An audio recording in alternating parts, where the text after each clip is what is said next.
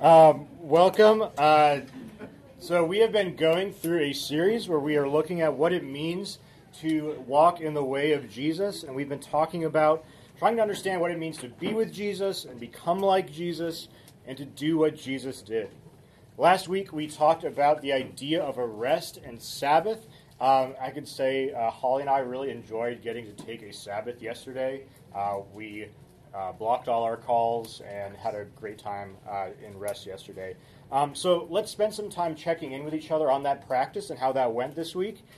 So take a couple minutes, turn to someone near you. Let's talk about how that went. Did you find time for the Sabbath? And what did you do to reflect on God and find rest? Take a couple minutes, chat with someone near you about that. Go. So today we're going to be really diving into more of the practicals. We've talked kind of deep level philosophically what it means to follow the way of Jesus, and today we're beginning diving into what that actually looks like. So today we are going to be focusing on the power of Scripture and the value of the Word and the Gospel. So I would highly encourage you, as I said, today is more about the practical, getting into that, is to take notes. You can follow in the Bible app, there's some Scripture there, but a lot of the practical things we're doing would be good to write down as we are going through our week. Okay. Our main text today will be Psalm 119, if you want to be flipping there. Now, Psalm 119 is 173 verses long, so we're certainly not going to be talking about all of Psalm 119, but I'll be pulling verses as they apply to what we're talking about. The entire chapter is a love letter from David about why Scripture is so valuable, and so we'll be using that as our main text for today. So before I get too far in, let me pray for our time together before we dive into Scripture. Dear God, thank you for your word, that you care enough about us to talk to us and to describe yourself to us, that we can have a relationship to you, that we know you and not just know facts about you.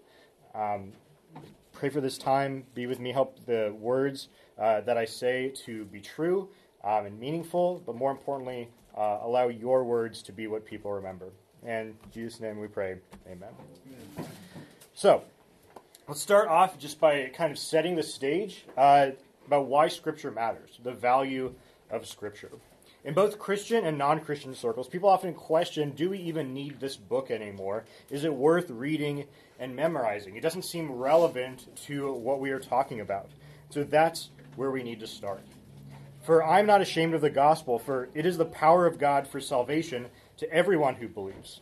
In fact, all Scripture is God-breathed and is useful for teaching and rebuking and correcting and training in righteousness, so that the servant of God may be thoroughly equipped for every good work.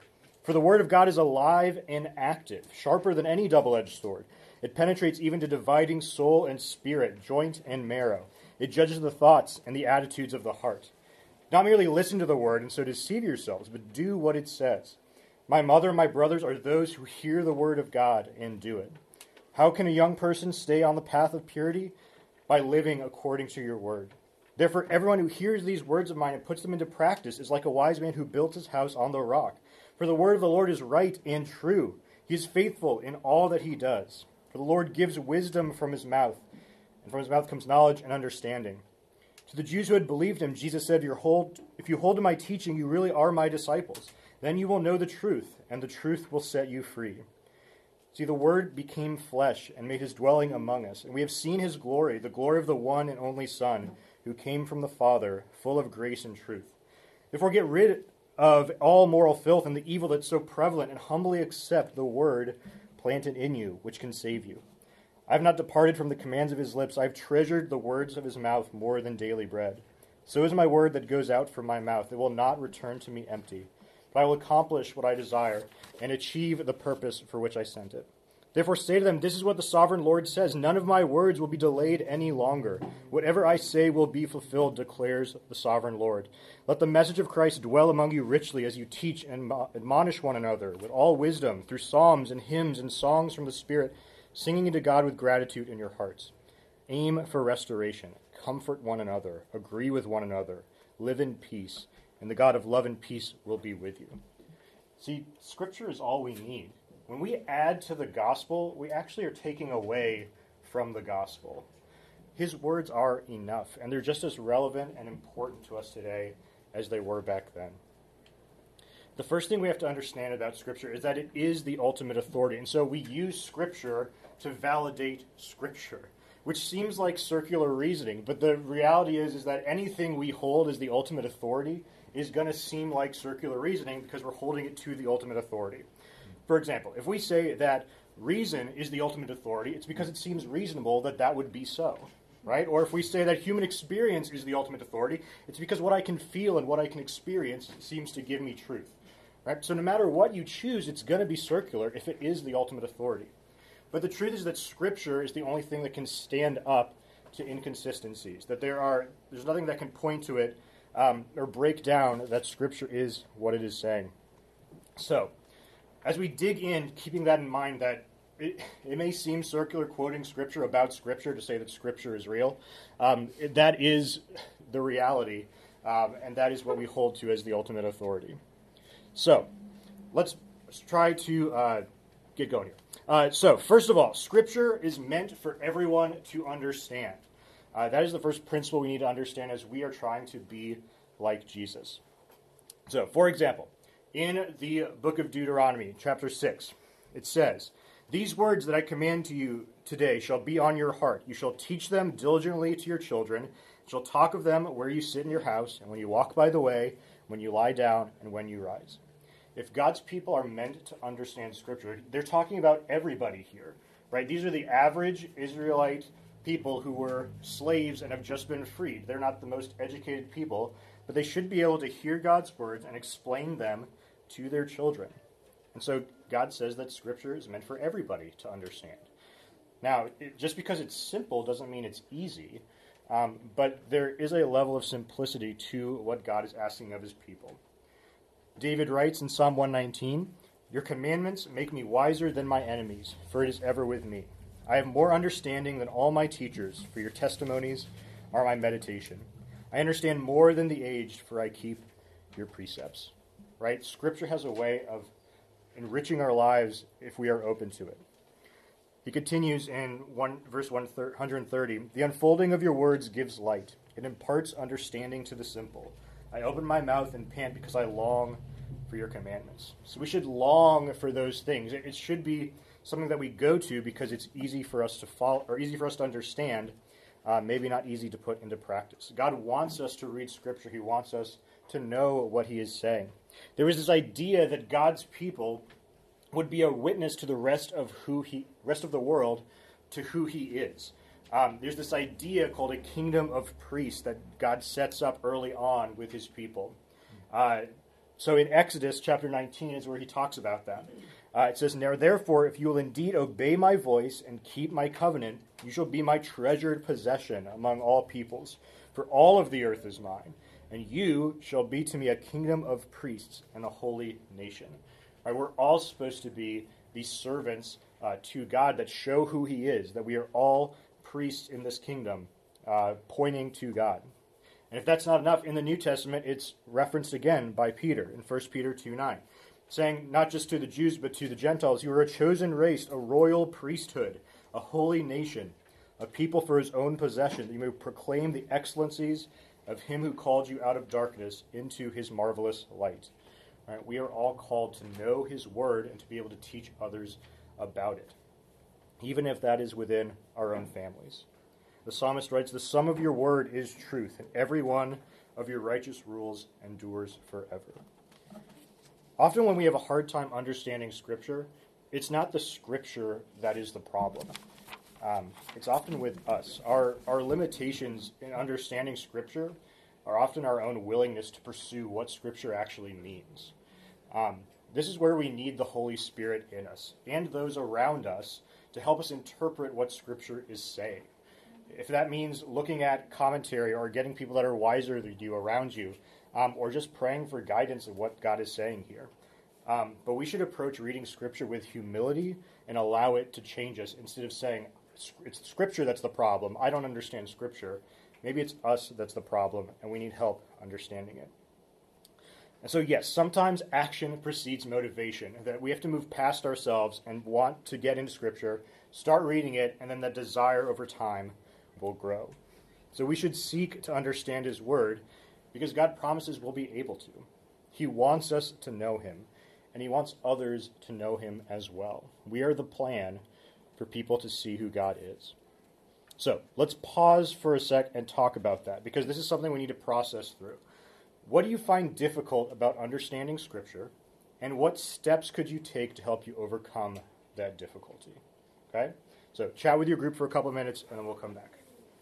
So let's start thinking about why we should read Scripture. We know that we should read it, right, because it helps us understand who God is, and God wants us to. He's made it simple enough for us to understand.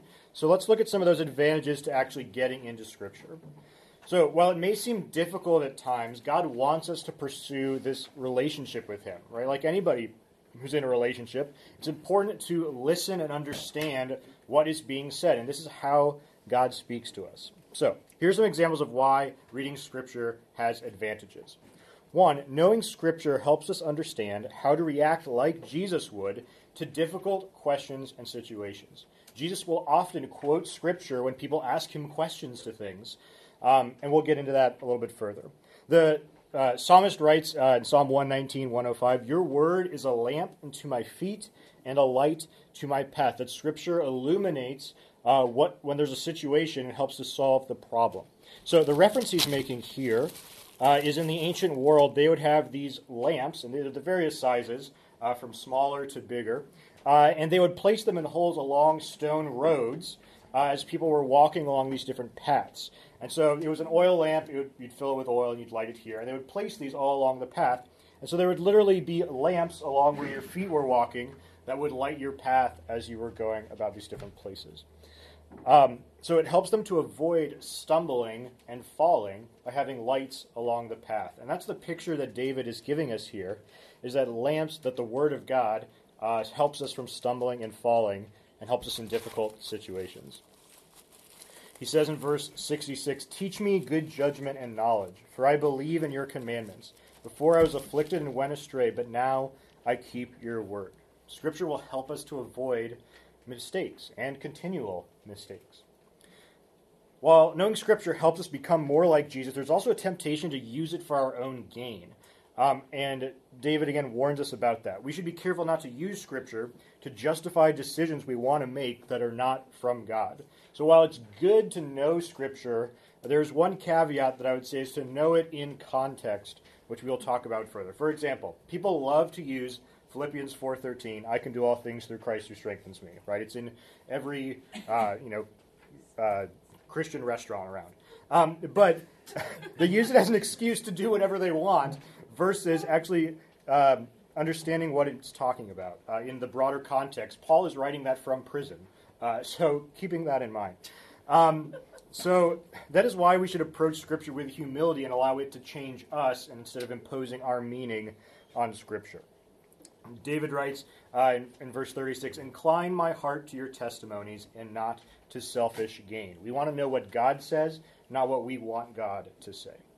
So because we tend towards selfishness, as David implies, we need Scripture to help us remind us of how God has kept his promises and will continue to keep them. So one of the advantages to reading Scripture is to continually see that God is faithful in what he has told us he will do, that he keeps his promises. Okay? It's like if you're married and you never spend time with the person, your idea of who that person is will shift and get warped either for the positive or the negative. You may see this person as the perfect picture of everything and ignore their flaws, or only see their flaws and not see who they really are. So we need to constantly be reminded of who God is by reading Scripture.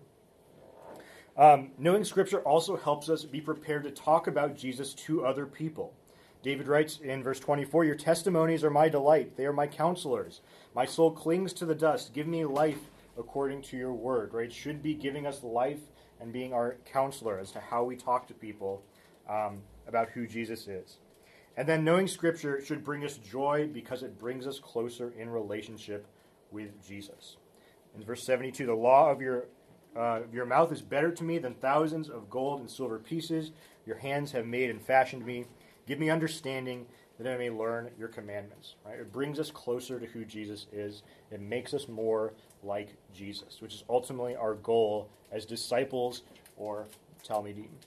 So,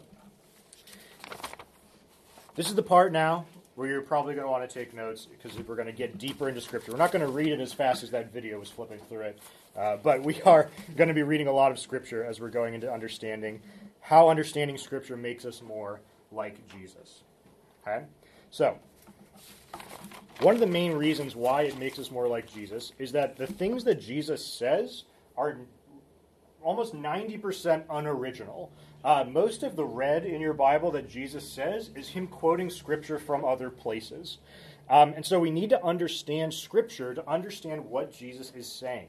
He is the genius at references and Easter eggs and callbacks in what he says. So we have to understand Scripture. But it's also worth noting he is not negating Scripture. That often what Jesus is saying is, you have heard it said, blank, let me clarify that for you. Like we saw in the Sermon of the Mount in Matthew 5 through 7. Right? He's clarifying and re-explaining, better interpreting what people have thought. So, it was the expectation that his audience knew Scripture to get what he was saying. And we miss a lot because we don't know our Bible. Right? If we want to be like Jesus, we have to understand what he said. We have to know our Bible enough to know what he was talking about. So I'm going to give you 3 examples of Scripture that is great, that we know well probably, but have missed part of it because we don't know our Bible well enough. So, example number 1, Matthew 11:28-29. Jesus is talking to a crowd, and he says, "Come to me, all who labor and are heavy laden, and I will give you rest." And this is a nice, comforting verse, right? It shows that God, it has this relationship. It's a beautiful sentiment and a promise of Jesus. But Jesus' audience would have gasped dramatically when he said this because it's not originally from Jesus. Okay? He is quoting Scripture. He is quoting Exodus 33:14, which says, "And the Lord said, my presence will go with you, and I will give you rest." Who will give rest? The Lord, right? But Jesus is the one saying it. He's saying, I will give you rest, right? Who is he claiming to be? God. He's claiming to be the Lord by quoting the Scripture, saying, I will give you rest. Then verse 29, "Take my yoke upon you and learn from me, for I am gentle and lowly in heart, and you will find rest for your souls." Again, his audience would be in shock. Do you guys hear what he just said? So there's 2 pieces to this. One is the gentle and lowly in heart. That is a description that was used for Moses in the book of Deuteronomy. He's the most humble man ever, which is funny because he probably wrote it. But it's used as a description for Moses. So he's claiming to be this person that was so important to their history. And then the next part, "You will find rest for your souls." That's not original either. He's getting that from somewhere. It's from Jeremiah, chapter 6, verse 16. "Thus says the Lord, stand by the roads and look, ask for the ancient paths, where the good way is, and walk in it, and you will find rest for your souls." Again, who is Jesus claiming to be? God, right? He is quoting that the Lord is saying this, and now Jesus is saying, I am saying this, right? But we miss this if we don't know our Scripture. If we don't know these other passages that Jesus is referring to, we miss his claims of divinity in these Scriptures. All right, example number 2. In Matthew chapter 11, verses 2-3, we have this story about John the Baptist being in prison. Okay? Here it goes in verse 2. "Now when John heard in prison about the deeds of the Christ, he sent word by his disciples and said to him, 'Are you the one who is to come, or shall we look for another?'" Now, John the Baptist was the person who proclaimed that Jesus was the Messiah. That is his whole life's work. And then all of a sudden, it seems like he's doubting that that is who Jesus is. Are you the one who is to come? Now, if you were John, you have been in prison for telling people that Jesus is the one to come, and then you have this chance to ask someone who is all-knowing and all-powerful a question, what question would you probably ask? Why am I in prison? Right? Like, can you get me out of prison? You are all-powerful, all-knowing, and I'm in prison for telling people who you are. Can you do something about this, right? But that's not what he asks. He asks, are you the one who is to come? And I think we've too often kind of come down hard on John about this. Why are you doubting all of a sudden? And the truth is, he's not. He's using a code by quoting Scripture in a way that Jesus would know, but the Romans would not know, or Herod wouldn't know. So, he's quoting Zechariah 9:9. It says, "Rejoice greatly, O daughter of Zion. Shout aloud, O daughter of Jerusalem. Behold, your king is coming to you. Righteous and having salvation is he, humble, mounted on a donkey, on a colt, the foal of a donkey." And we use that scripture all the time when we talk about Easter and Jesus' triumphal entry into Jerusalem. But he's quoting that part. Are you the king that is to come? Right? And in Zechariah 9:9, it says, "Your king is coming to you." The reason he's citing that is that he knows what happens next in Zechariah chapter 9. It's like a call and response that we do in church and other places, right? Where we do the, God is good and all the time God is good kind of thing, right? That's what's happening here. John is quoting a scripture, and Jesus knows what the next scripture is. So what's the next scripture in Zechariah chapter 9? "As for you also, because of my blood and my covenant with you, I will set the prisoners free from the waterless pit. Return to your stronghold, O prisoners of hope. Today I declare that I will restore you to you double." John is asking, will I get out of prison? But he's doing it by quoting scripture because he knows Jesus knows what's next in the scripture, right? And then Jesus responds using scripture as well. He doesn't answer the actual thing that John asked or the implied thing that John asked. He quotes a different scripture. So in Matthew 11, verse 4, it says, "Jesus answered them, 'Go and tell John what you hear and see. The blind receive sight, the lame walk, lepers are cleansed, the deaf hear, the dead are raised up, and the poor have good news preached to them.'" Again, he doesn't answer the question. Either, are you the one who is to come, or am I getting out of prison? But he quotes a scripture to him. So what is the scripture that he is quoting? It's actually three. Jesus, again, is brilliant, knows scripture backwards and forwards, quotes three different scriptures and puts them all together, but leaves out part of one of the scriptures. Okay? He's quoting the book of Isaiah. Isaiah 35 says, "The eyes of the blind shall be opened, the ears of the deaf unstopped, and the lame man leap like a deer, and the tongue of the mute sing for joy." Isaiah 26, "The dead shall live, and their bodies shall rise. You who dwell in the dust, awake and sing for joy." And then Isaiah 61. We have one more left that Jesus says. There's also a part that's left out. In Isaiah 61, "The Spirit of the Lord of God is upon me, because the Lord has anointed me to bring good news to the poor, and he has sent me to bind up the brokenhearted, to proclaim liberty to the captives, and the opening of the prison to those who are bound." But Jesus doesn't say that last part of Isaiah 61, right? The verse in Matthew is, "The blind shall receive sight, the lame walk, lepers cleanse, the deaf hear, dead are raised up, and the poor have good news preached to them." He doesn't say liberty to the captives. So he's answering John's question. Are you going to get out of prison, John? No, you're not going to get out of prison. But he uses it by quoting scripture.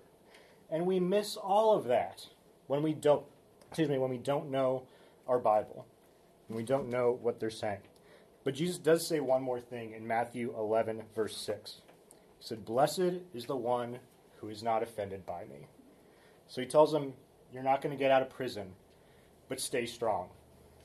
Remain sure that you are right, that I am the one who is to come, that I am the Messiah. So that's example 2. Example number 3. In John 8, we have this story of the adulterous woman that's brought before Jesus to be stoned. It says in John chapter 8, verse 2, "Early in the morning, he came again to the temple. All the people came to him, and he sat down and taught them. The scribes and the Pharisees brought a woman who'd been caught in adultery and placed her in the midst. And they said to him, 'Teacher, this woman has been caught in the act of adultery. Now in the law, Moses commanded us to stone such women. What do you say?' They said this to test him. They might have some charge to bring against him." And then this is the best part. Jesus bent down and wrote with his finger in the ground. Almost every time I've ever heard this scripture preached, or I've read it even myself, immediately the question everybody asks is, what is he writing? Or what is he writing here? And I think it's the wrong question, because when we actually look at it, nobody else asks that question. None of the disciples, none of the Pharisees, none of the other people here, they don't ask that. Because they know what he's doing. He is quoting scripture through action. So the scripture he's quoting through action is Jeremiah 17, verse 13. It says, O Lord, the hope of Israel, all who forsake you shall be put to shame. Those who turn away from you shall be written in the earth, for they have forsaken the Lord, the fountain of living water. Which in context seems to apply to this woman's situation. She's been put to shame. She has done something against the Lord. And Jesus sits there and is writing in the ground. And they're like, oh, he is quoting this verse from Jeremiah. Of course he is. This woman's caught in adultery. But the point Jesus is making is they don't actually know the scripture, because if they knew it, they would know the verse that comes before it, which is Jeremiah 17:10. I, the Lord, search the heart and test the mind, to give every man according to his ways, according to the fruit of his deeds. Right? They know that scripture about the writing in the earth, but they're missing the bigger point, is that he wants to know what's your heart. And so Jesus stands, and, he's also applying to, I forgot this part, is the verse after it. So later on in Jeremiah, we also see another, let those be put to shame who persecute me, but let me not be put to shame. Let them be dismayed, but let me not be dismayed. And so Jesus, we get this idea of what's in your heart. You're the one bringing this person here. What are you thinking of? Who are you persecuting? You should be thinking about your own problems here, your own sin. So he's writing in the ground. Do they get it? They don't. They're just staring there. And so in verse 8 in John 8, verse 7, Jesus says, as they continued to ask him, he stood up and said to them, let him who is without sin among you be the first one to throw a stone. And then he goes back and starts writing in the ground again. Right? Do you get it or not, is the question he's asking. I'm writing in the ground. Do you know the scripture actually? Do you know the one before it? Right? About God searches the heart and the head. That's what this is about. And he goes back to writing in the ground. And we see a very Jewish response to it based on people who get it. In verse 9, when they heard it, they went away one by one, beginning with the older one, till Jesus was left alone with the woman standing before him. The older people, the ones who actually knew Scripture, the Pharisees, the scribes, they get it first because they knew the Scripture. And down on to the younger ones who are newer in studying Scripture. Part of why I love this example the most is it points to an idea we say all the time in church, but we don't really see what we're talking about. That Jesus is the Word made flesh. Right? He is acting out Scripture in action. Because he is the Word. The Word is among us. In Deuteronomy 11, it says, fix these words of mine in your heart and minds, and tie them as symbols on your hands, and bind them on your foreheads. There's this idea in Jewish thought that we should know Scripture so intimately. And that's what Jesus expects of his people as well. In the Jewish idea, they took it a little more literally, that they would actually have boxes called phylacteries that they would put around their head and tie around their arm with this verse on it in Deuteronomy. But I think more of the heart behind it is that we have it memorized, that we value it so much that we can recall what Jesus is talking about. David writes in Psalm 119, I have stored up your word in my heart, that I might not sin against you. Blessed are you, O Lord. Teach me your statutes. A little further down, deal bountifully with your servant, that I may live and keep your word. Open my eyes, that I may behold wondrous things out of your law. And that's what I would hope for you guys. That part of why I wanted to spend so much time on this is that's what made Scripture real for me, is seeing the deeper picture. That we can read a verse and say, that's cute, or we can dig deeper and see what Jesus is really talking about. So that would be my prayer, is that he would open our eyes to what we're really meant to get out of Scripture, that we can keep rereading it and get more and more out of it. Again, if we want to be like Jesus, we need to understand what he said. We have to know the book. So I want to spend a little bit of time. This is going to be a little longer discussion, and I want us to spend some time actually digging into the Word a little bit in groups. So in groups of 4 or 5, you're going to need a couple Bibles among the group, or the Bible app is fine. But I want us to experience that moment of aha, of seeing that connection between what Jesus is doing in action as the Word made flesh and things that have happened in other places in the Scripture. So, in your group of 4 or 5, I have all these verses up here. And here's what I'd like to do, is to kind of go in a circle or back and forth, is to read Psalm 22, parts of Psalm 22, and how they correlate to Jesus as the Word made flesh. So you're going to kind of bounce back and forth. So someone will read Psalm 22, verse 1, and then someone will read Matthew 27, 46. Someone will read 22, 6 and 7. Someone will read the next part in Matthew. Someone will read this one, and kind of go back and forth between Old and New Testament. Okay? Kind of the idea. So, gather up groups of 4 or 5, kind of go back and forth into this comparison. And then after you're done with that, just talk about this. How does knowing Scripture lead us to better understand who Jesus is? Right.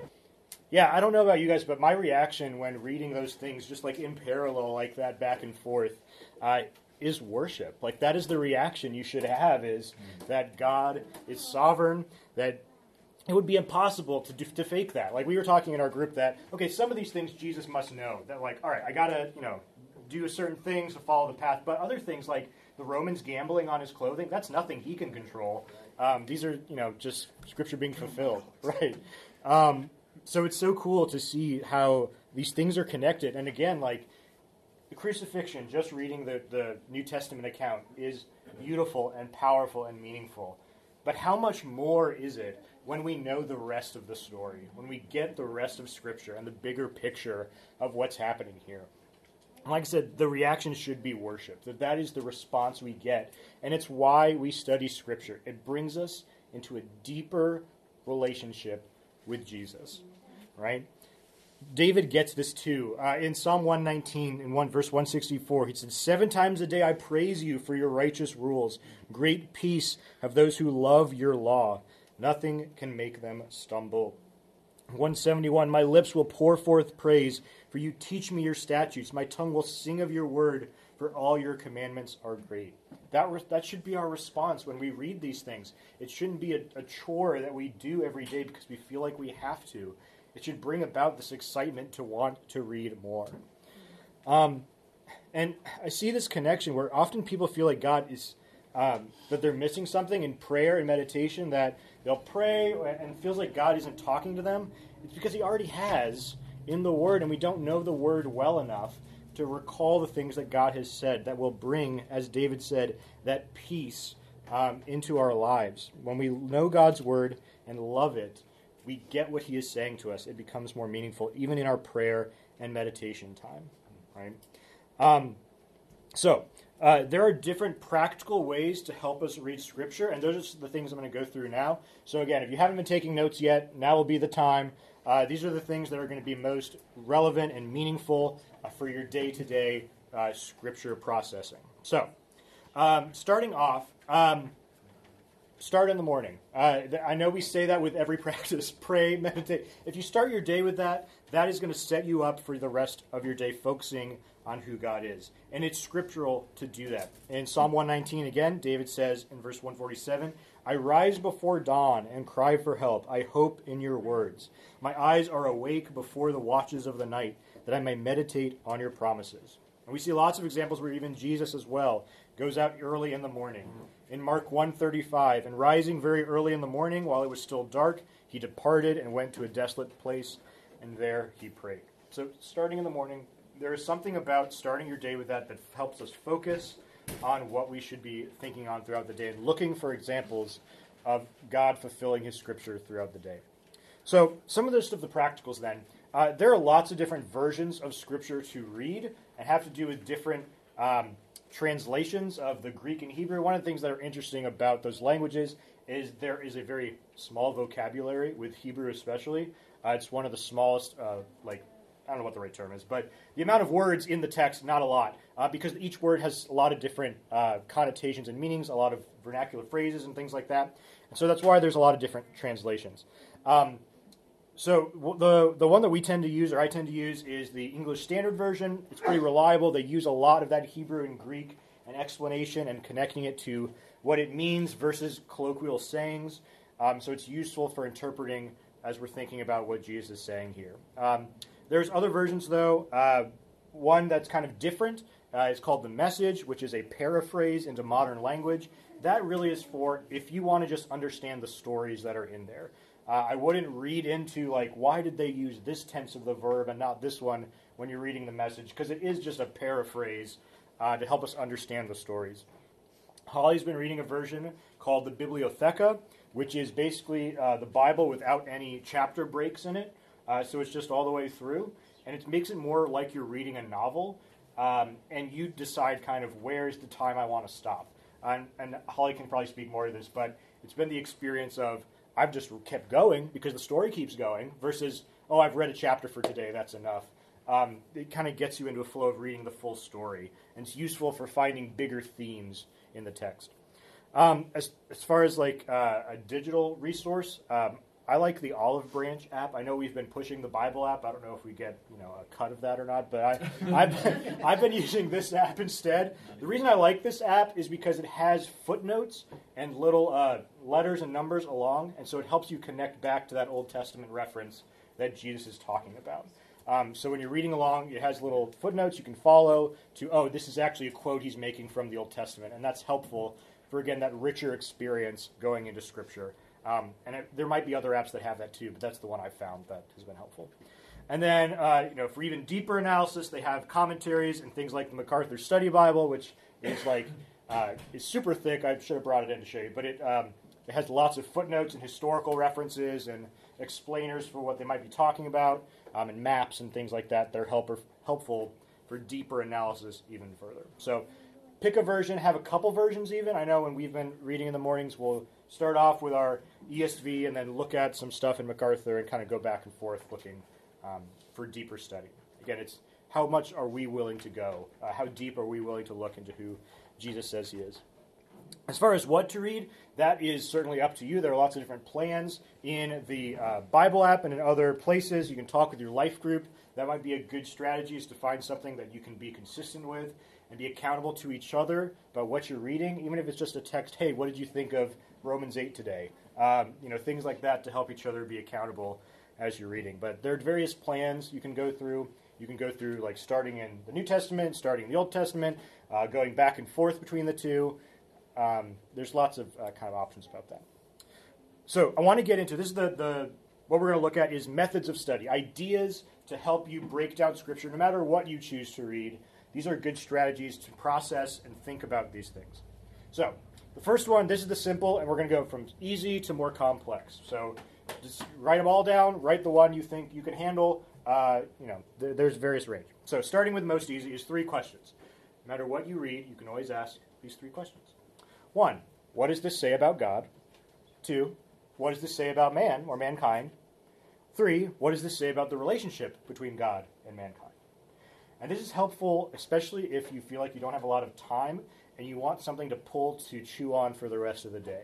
So you can use this with almost any scripture. So I'm going to pull an example that we talked about, which was this woman caught in adultery where Jesus is writing in the ground. Now, ideally, again, if you had more time, you would look and you'd compare the Old Testament and New Testament. But if you wanted to start with these 3 questions, what does this story say about God or Jesus?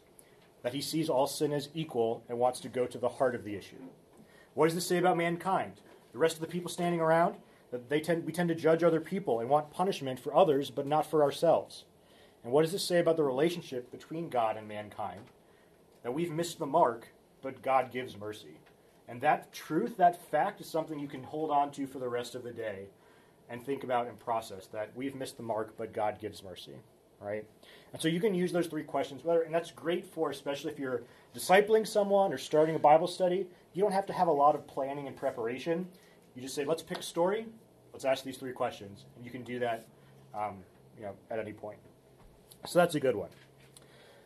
Going on to complexity, the next one is just, I don't know what it's called, the vowels, A, E, I, O, U. When you're reading a scripture, step 1 is to ask questions.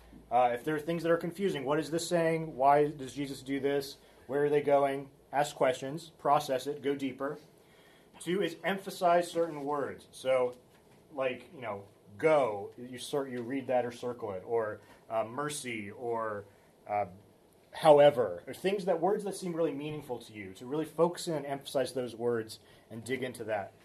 Illustrate. We have a young life leader who loves to, on the side of her notebook, take a word and like artistically draw it, and it helps her process that and think about it deeper. And that's a great practice to get into as well. If you tend toward being, one, distracted, or two, more artistic, is to take one of those words and kind of just, doodle around it and focus in on it. And then find, other scriptures that have to do with that same idea. So a lot of the Gospels are the similar stories in multiple places, or examples of where God has shown love to his people, or other scriptures that are similar in concept. And the U stands for use. Apply it. Don't just read it, but if it says, feed the poor, apply that. Go in, do something that Scripture is talking about. That is a part of that process. So that's that one.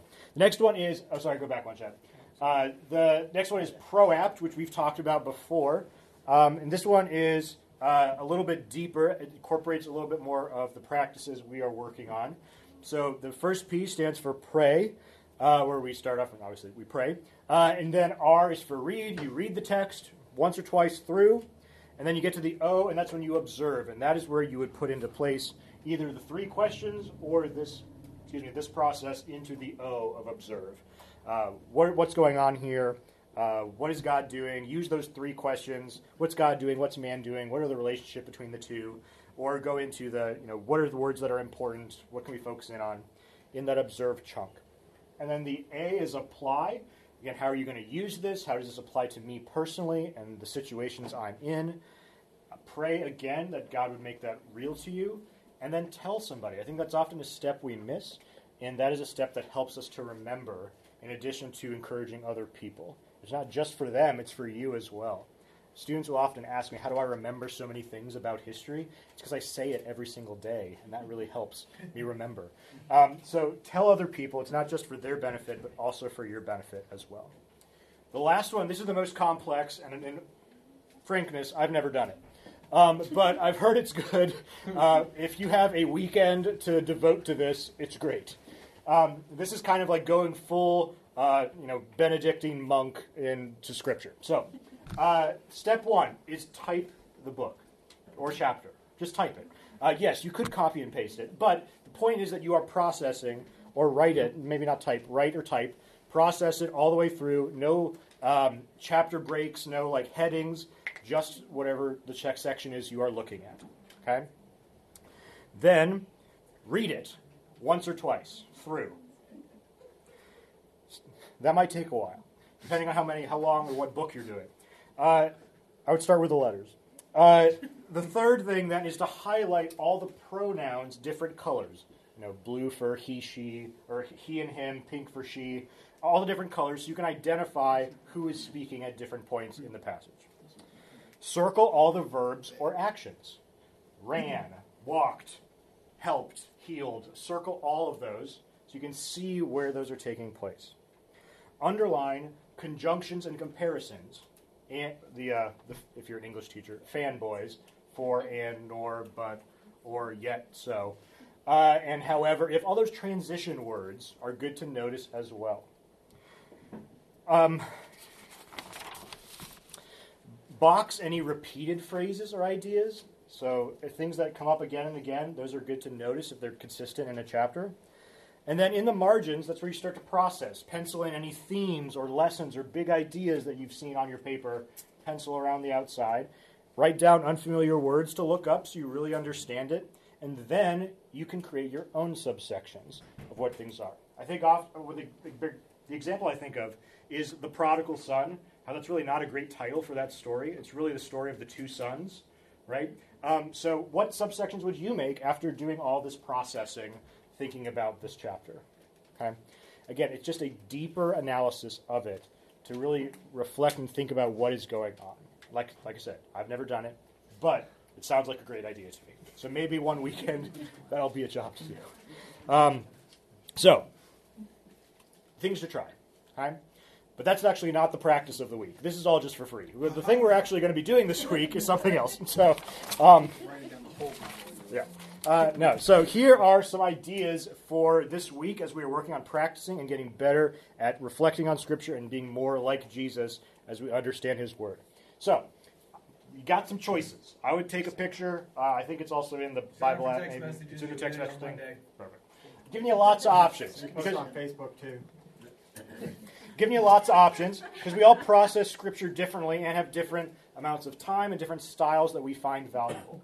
So what I've done is there's a practice and a related Scripture to try that practice with.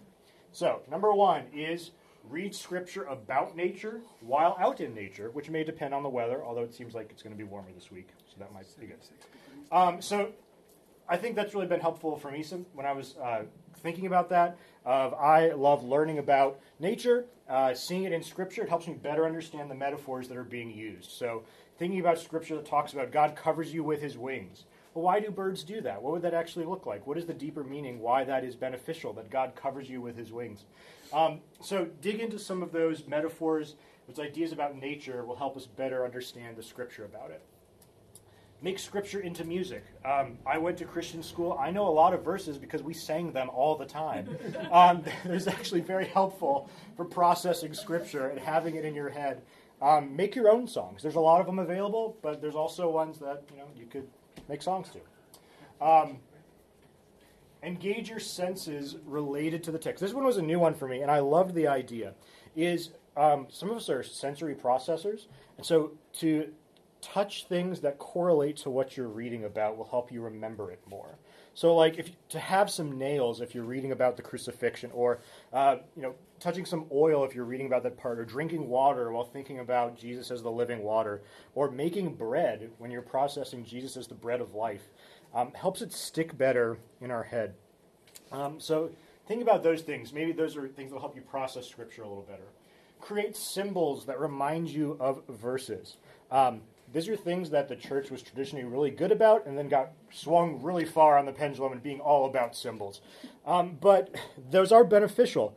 So maybe you have things in your house that correlate with Scripture, a cup or a crown or a lamp, things that go with verses that help you remember what those verses are. One of the ones the Jews used to do is have a blue and white tassel that would symbolize that picture of being set apart yet within the culture, and being a witness to them and being this kingdom of priests.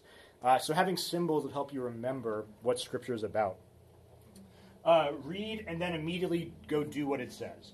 Sometimes for us, we'll read something and then we get lazy or we think it doesn't apply, and the best way to break that is to just go do it. So if we read something about, love your neighbor, great. How can I go love my neighbor and go do it? Too often we read Scripture and say, oh, that's a good idea, I should do that, and then we never do it. So maybe that's the thing we need to work on this week. You can also focus on a single word or attribute of God in Scripture. So look at every Scripture that has to do with God being a rescue, or God valuing justice, or love, but focusing on a single thing and then finding everywhere that it talks about that in Scripture might be a good way to process that. You can also research connections between stories, which is kind of what we did today looking at Psalm 22, is follow those footnotes. Don't just see them and say, oh, this goes to something else, but actually follow it and keep going down that path, and find those connections as much as you can. And then the last one, which we'll talk about more in a couple weeks, is to spend time in solitude reading Scripture. Read and reread again and again until you've pulled everything you can out of it. I know I fall into the trap of, I got to get a chapter done today, and so I miss something along the way. But spending time either on a verse or a couple verses or on a chapter, reading and rereading over and over again so you fully have processed what's being talked about. So these are our practices for this week. There's a couple options. You can pick one each day to do. You can pick one to do the entire week. You can try a couple.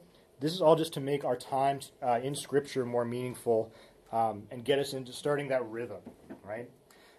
Regardless how we best respond to Scripture, the more time we spend in God's Word, the more we're going to long for it. That often action does precede motivation, so we need to take that first step. I'll leave you with just a couple more verses from Psalm 119. In verse 1, it said, "Blessed are those whose way is blameless, who walk in the law of the Lord. Blessed are those who keep his testimonies, who seek him with their whole heart." And in verse 28, "My soul melts away for sorrow. Strengthen me according to your word. Put false ways from me and graciously teach me your law."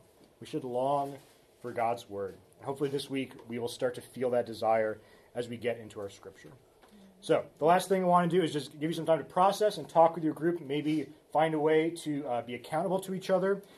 Pick a strategy. What will you use? What is your plan for this week? Set it in motion, and then keep each other accountable on that. Okay? All right. Talk about that for a little bit. You can go back. One thing that I came across this week that I just wanted to point in your direction, as Ross was talking, and I know we got a whole lot today. We probably got like 3 or 4 sermons today, just all kind of shoved in there together. So I know there's probably some smoke coming off the pens and pencils as you guys are trying to write everything down. Okay, but if during Ross's talk, during the message, like if it sparked something inside of you, a desire to go deeper in this, to know more, to learn better how to study your Bible. I came across a really awesome resource this week. A lot of us are familiar with David Platt. He's now up in D.C. Pastoring a church, but he's also been a couple of other churches. He's also done a lot of work in missions. Phenomenal teacher of the Bible. But at his churches, they've done this thing called Secret Church, which is really a picture, in a lot of other countries where the gospel, you can't speak of the gospel, the church has to be secret. And so they'll get together and they'll meet for like hours and hours at a time, right? Because it's the time that they have. And so they may only be able to get together once a month or once every couple of months, but they'll meet for like 6 hours in this hidden location. So he's been bringing that to the churches that he's been a part of. And so they'll spend 6 hours on one subject, one topic, and just go extremely deep for 6 hours on that. And so the third time that he did this, Secret Church number 3, is all about how to study your Bible. And so there's 6 hours of just practical stuff. Again, a lot of what Ross talked about today, plus a whole lot more different ways and nuances and how we study the Bible and deeper understandings of ways that we can look at that and go into that. And so if you go, this is his website, or the website for it, radical.net/SC3, Secret Church 3. And there's a bunch of documents on there. There's all the podcasts or the videos are on there if you want to watch through that. So, again, just another resource. If you want to go deeper in that, this is another great opportunity for us to do that. So I just wanted to share that with you guys. I happened to just be listening to some of his podcasts this week and came across that, and I was like, oh, this is good. So maybe that will be helpful to share, okay? All right. So as with everything, though, we don't want just this to be a practice that's separated from our worship. One of the things I appreciate most about knowing Ross and what he shared this morning with us is the fact that our time in Scripture should lead us to worship God. Right? We shouldn't just worship the practice of the Bible. We shouldn't just, or reading the Bible, we shouldn't just worship, man, I know so much about the Bible now, so that makes me feel so good. No, that should produce within us a worship to God for His Word. And so there's many ways that we do that. We want to close out today just by having one more chance just to sing praises to God, to worship God through singing. Okay, so Tom and Letitia are going to come up. They're going to lead us in one last song. And let this just kind of be our anthem of our hearts' cry to worship God for all that He is and all that He has done for us.